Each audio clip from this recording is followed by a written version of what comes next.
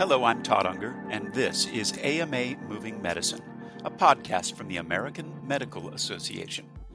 More than 2.4 million seniors in the United States identify as LGBTQ. And as the baby boomer generation ages, that number will only increase. Today, Dr. Magda Holberg, Chief Clinical Officer at Howard Brown Health in Chicago, and Jill Dispenza, Director of the HIV and STD Hub and Hotline Resources at the Center on Halsted in Chicago, discuss the healthcare needs of LGBTQ patients ages 65 and older, as well as how physicians can work better with this population. Let's join their conversation.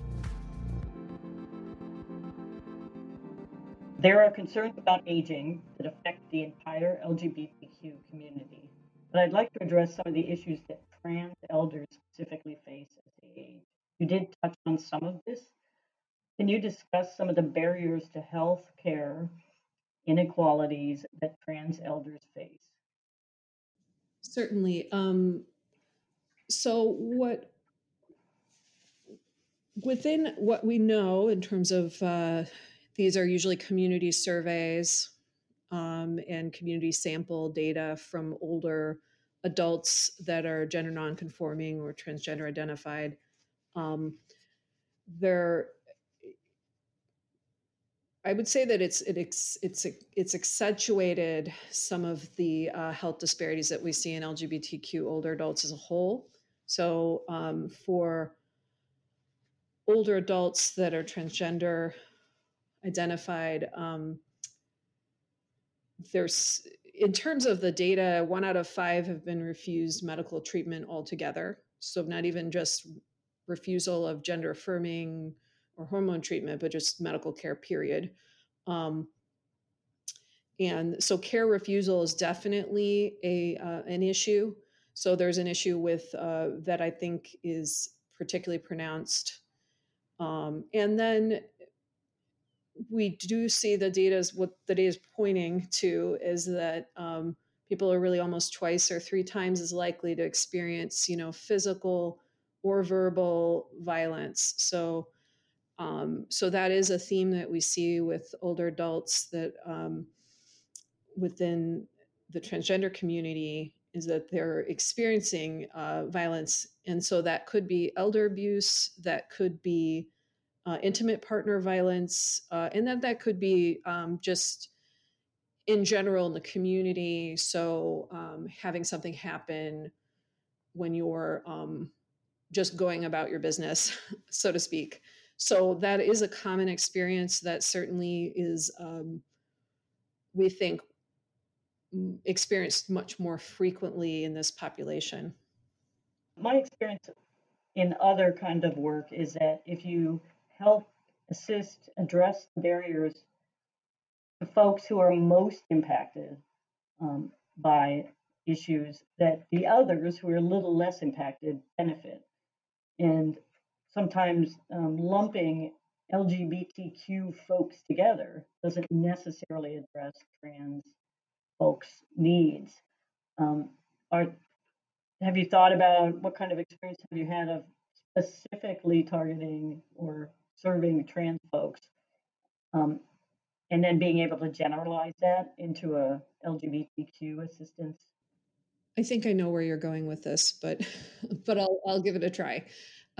It's what, and we do see this in geriatrics quite a lot, which is that the lower barrier care, so care that's easy to access or affirming to access, and that means both physically, physical spaces that are affirming or have less barriers for many people, really benefits everyone. So while people think about it as, when you're designing a space or designing a medical center or making decisions, if you do keep a really broad patient base in mind, you're actually going to make better decisions. So, and that certainly we've seen this in geriatric care, because when people ask us, like, who are you designing these things for? Who are you serving? You're serving your future self, for one, meaning that we all are probably going to experience in our lifetime some degree of health issues or chronic issues or mobility issues.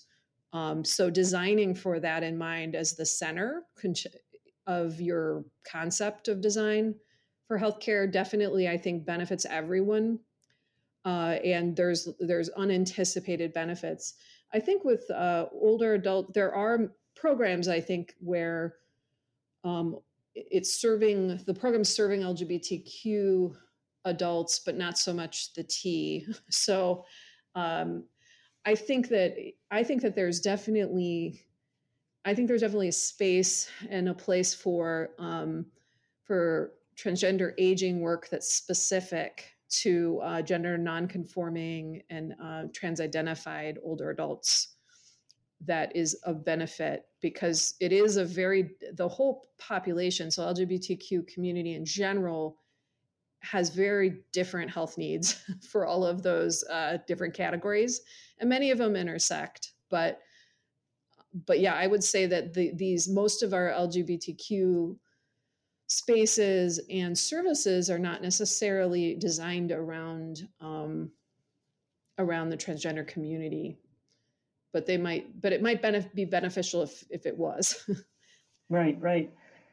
You brought up a really interesting point that seniors often, because the conversations weren't able to be had openly about who they were, who they loved, that they look for cues.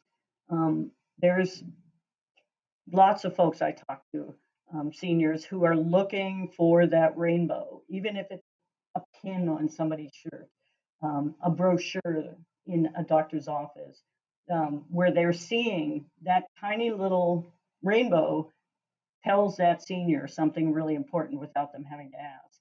And if they don't see it, they sometimes make the assumption this is not affirming place. So those kind of messages, they can be subtle, but sometimes being really blatant can be helpful. And then the cis folks, the non-LGBT folks, they may think, oh, that person just likes rainbows. They don't know what it means, especially, but the gay people definitely know what it means. Yeah, I think that is a really good point. So what we've heard from LGBTQ older adults is that many of the LGBTQ spaces are not necessarily affirming for older adults. So you don't see images of yourself, you don't see portrayal of older adults as being kind of sexual beings. So a lot of the imagery that we see in LGBTQ communities and literature that we're gonna when you walk into a space or a community area is generally geared towards younger people, and that can be alienating. And then really the older adult spaces or aging services can kind of vary from being passively unsafe for LGBTQ older adults to really being actively unsafe. So there's a whole spectrum there. But yeah, definitely people have shared that, which is feeling out of place in both of those areas at the intersection. Yeah, even a doctor's office having condoms in a space where people can take them, so that seniors are seen as sexual human beings, can make a profound difference. Dr. Holberg, how do you think discrimination affects LGBTQ seniors in housing, uh, for example? Certainly. So housing is one of the primary concerns of LGBTQ older adults. So it's really one of the resources that is most requested, particularly kind of affirming housing, if possible, or affirming caregiving, locations. So, for example, as in senior housing, that's affirming. So, what people experience is actual true bias. So, for example, if you are going to try to access or get a spot in older adult housing, for LGBTQ seniors, they actually receive differential treatment. So there's been some studies where they've compared kind of what the what the housing availability is for someone who is non-LGBTQ and what is presented to someone who is LGBTQ. So there clearly is kind of unconscious bias in how housing is distributed, or how landlords or how individuals kind of interact in a way that would that limits people's housing options. So that's one way where we see kind of a direct bias. I think for caregiving, in caregiving, we see for skilled nursing facilities, for example, or other assisted living spaces, is really either active or passive unsafe conditions. So people can experience active hostility in those spaces. And particularly it's difficult because it's staff, and it's potentially other individuals living there that are one of your peers, for example, that can be very difficult to manage. So as much as people talk about like bullying as being a school age issue, it's actually a huge issue, I think, for older adults. It can be, so there is actually no limit on age and that type of, and having those types of dynamics. So that's some of the ways that we see bias, even today. So, And housing equals health, right? absolutely. With aging work, it's in some sense it's about a lifetime of resources. So if you are not getting access to great employment options, you're very unlikely then to have a really nice 401k that you're going to be putting money into. And when you go into your older adults, when you decide to not work anymore or want to retire, it's a very different proposition. So resources are huge. Housing is a huge part of that. Since if particularly for an older adult, if you are not housed, your health outcomes are really, really, really bad, because you don't really have even the physical, in some cases, the physical resilience to handle being unhoused or unstably housed. So that is one of the most critical unmet needs that we see. And also, ageism happens in our society as a whole. And then in the LGBTQ community, often, not always, but often, it's about young bodies and muscles and being able to go out and drink. Um, and some of that's true and some of that's a stereotype, but it can sometimes lead to older LGBTQ folks almost losing their community and their identities as they age, because they feel like they're not necessarily part of that community anymore. So it can be happening to them, but it can be also internalized stigma also. What do you think about mental health issues with LGBTQ folks and the services that exist? Are there good services? Are there pitfalls that LGBTQ folks can fall into when it comes to those kind of services? I think with so mental health concerns and behavioral health is one of the areas of disparity that we see in LGBTQ populations of all ages. So increased rates of depression and anxiety, particularly in gender nonconforming and transgender populations. It correlates a lot with stress, meaning the stress of kind of going through bias and discrimination that's over a lifetime can definitely can contribute to mental health concerns. There are not a lot of mental health services available, so it's one of the areas that I think across our city, or really nationally, there are certainly not enough services for anyone, but particularly I think if one is looking for an LGBTQ affirming mental health care support that can be particularly difficult, for an older adult to access. The other thing is that, depression and anxiety looks different in older adults than it does in young people. So often, while we are very concerned about suicide in young LGBTQ populations, many times the people who complete suicides are older adults. So older adults in general kind of have a higher completion rate. I think it is challenging because not all behavioral health services are going to be appropriate for or affirming for LGBTQ or older adults.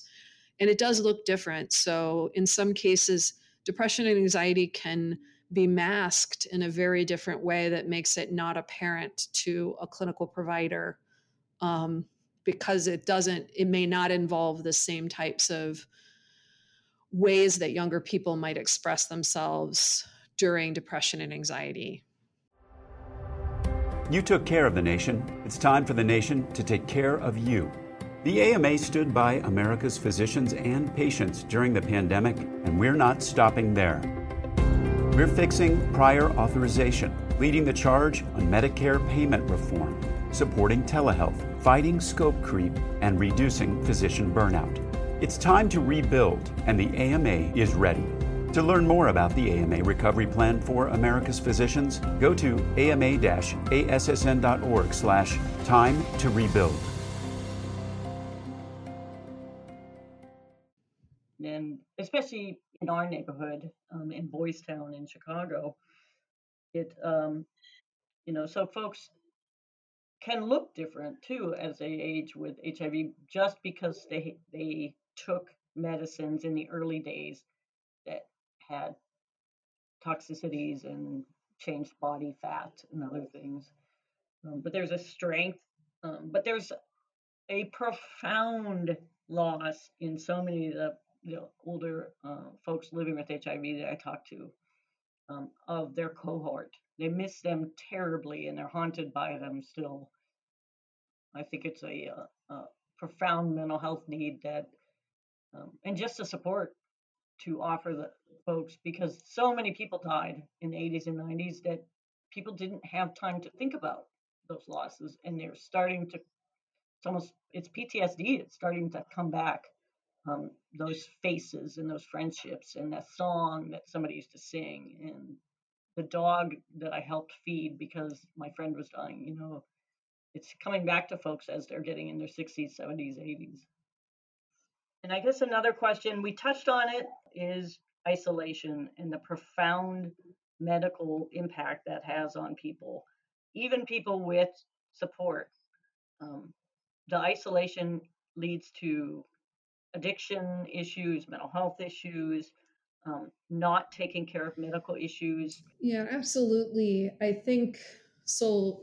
Isolation and loneliness is kind of a silent epidemic in all ages.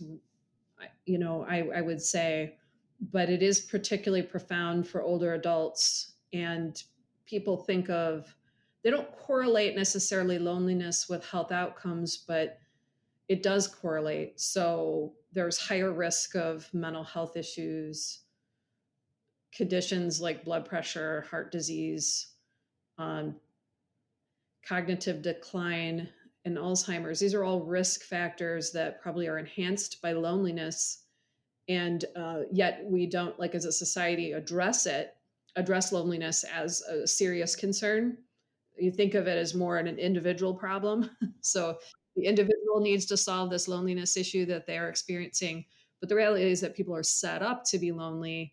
And unless creating, it's very difficult for people, past, it takes some, you have to make some risks to make friends and to connect when you might be rejected, really at any age. And so I think people do find as they grow older that they might have difficulty making new friends. So they have a set of friends from their youth, and that's who they've been relating to, and they're the same age. So they might age and, not be available for them in the same way that they were. So I do think it needs to be, loneliness needs to be kind of like it's a national health crisis. But I think because people see it as an individual experience, they don't see it as really a pattern, you know. Like Howard Brown here, they've done amazing things that we've heard about because they do medical provision, but also social services. So they assume that the isolation is part of their practice. And so they have groups and they have a social worker who helps with navigation. They do outings where, people are the seniors enjoy it so much that we've heard clients who've said, "Oh, I'm 54. Next year I'm going to be 55 and I can finally join this group." So there's a lot of desire to do that. And the thing I really appreciate is that the physicians and the staff at Howard Brown and the Core Center didn't wait for somebody else to do it to help this situation, or make the individual somehow help it. They said, "We're going to help make this happen," and they did in a really effective way that created places for people to have friendships. And they also, one of the things I've seen, not just with seniors but younger folks, is sometimes providers like to kind of, in quotes, blame the client for the patient for their coping mechanisms. Oh, that person doesn't show up to their medical um, appointments, so what's their problem? And these kind of social service add-ons to the medical provision helps address that, though, and not blame the client or the patient for having the struggles that they're having, and understanding that that's also part of their medical care. I think it's a profound success when it's done and not waited for somebody else to do it, but making that kind of surround services for seniors makes a profound difference. Mm-hmm. Yeah, and I've kind of reflected on this because I do think that since human connection is a real human need and is necessary, I think, for people to experience kind of health and wellness and have a good quality of life, that some of the interventions that we look at for human connection can potentially have a better health, have more profound health benefits than some of the medical care and prescriptions that somebody might get. So, I think for several reasons. One, it keeps you safer because more people are checking in with you, or you have places to be, and people will know if you're not feeling well, they might call. But also, just in general, it can really help people's physical wellness. So, while we think of all this high tech, we want to do a lot of high tech medicine. Um, some of these things are really very low tech, but they just require like the society to really prioritize those kinds of support. And especially when people are traumatized, either because of COVID or because of a lifetime of discrimination. We run HIV Resource Hub here at the Center on Halsted that connects folks during COVID to emergency financial assistance. And one of the biggest successes was we answer the phone when people call. And we get a lot of seniors, a lot of folks who are monolingual Spanish speakers, but they don't have to hit 10 numbers to get to somebody. They don't have to guess which is the right number to hit. They don't have to click on some link where they have a flip phone and they can't see it. I think it's literally what you said, having that kind of low tech. I'm here, and we call folks back and let them know where we're at in the process, which they really appreciate, so that they're not feeling forgotten. But especially now, with all the high tech stuff, having somebody answer a phone is transformative sometimes. Let's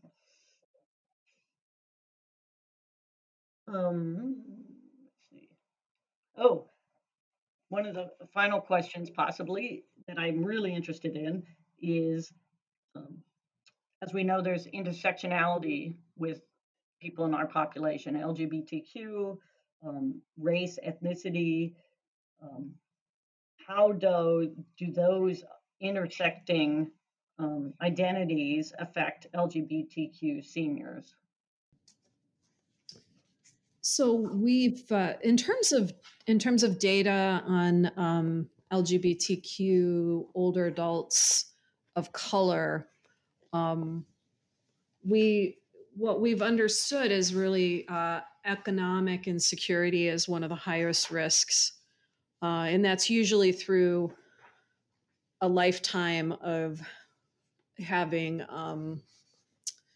bias introduced in the workplace and how you're paid and compensated, and a lot of that can be magnified. So the intersections of this could make it much more likely that someone will have difficulty with economic security as they grow older. So that's one of the pieces that has kind of come to light in terms of data and intersectionality of LGBTQ older adults of color. So it's a lifetime of income. So basically, as you go through, all of these disparities get magnified with age, because if you're starting at a lower pay rate and part of your future, your future is going to be determined by your Social Security.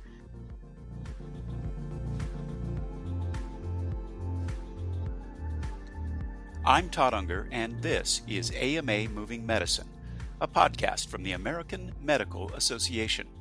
You can also subscribe to other great AMA podcasts on Apple Podcasts, Spotify, and Stitcher, or visit ama-assn.org/podcasts.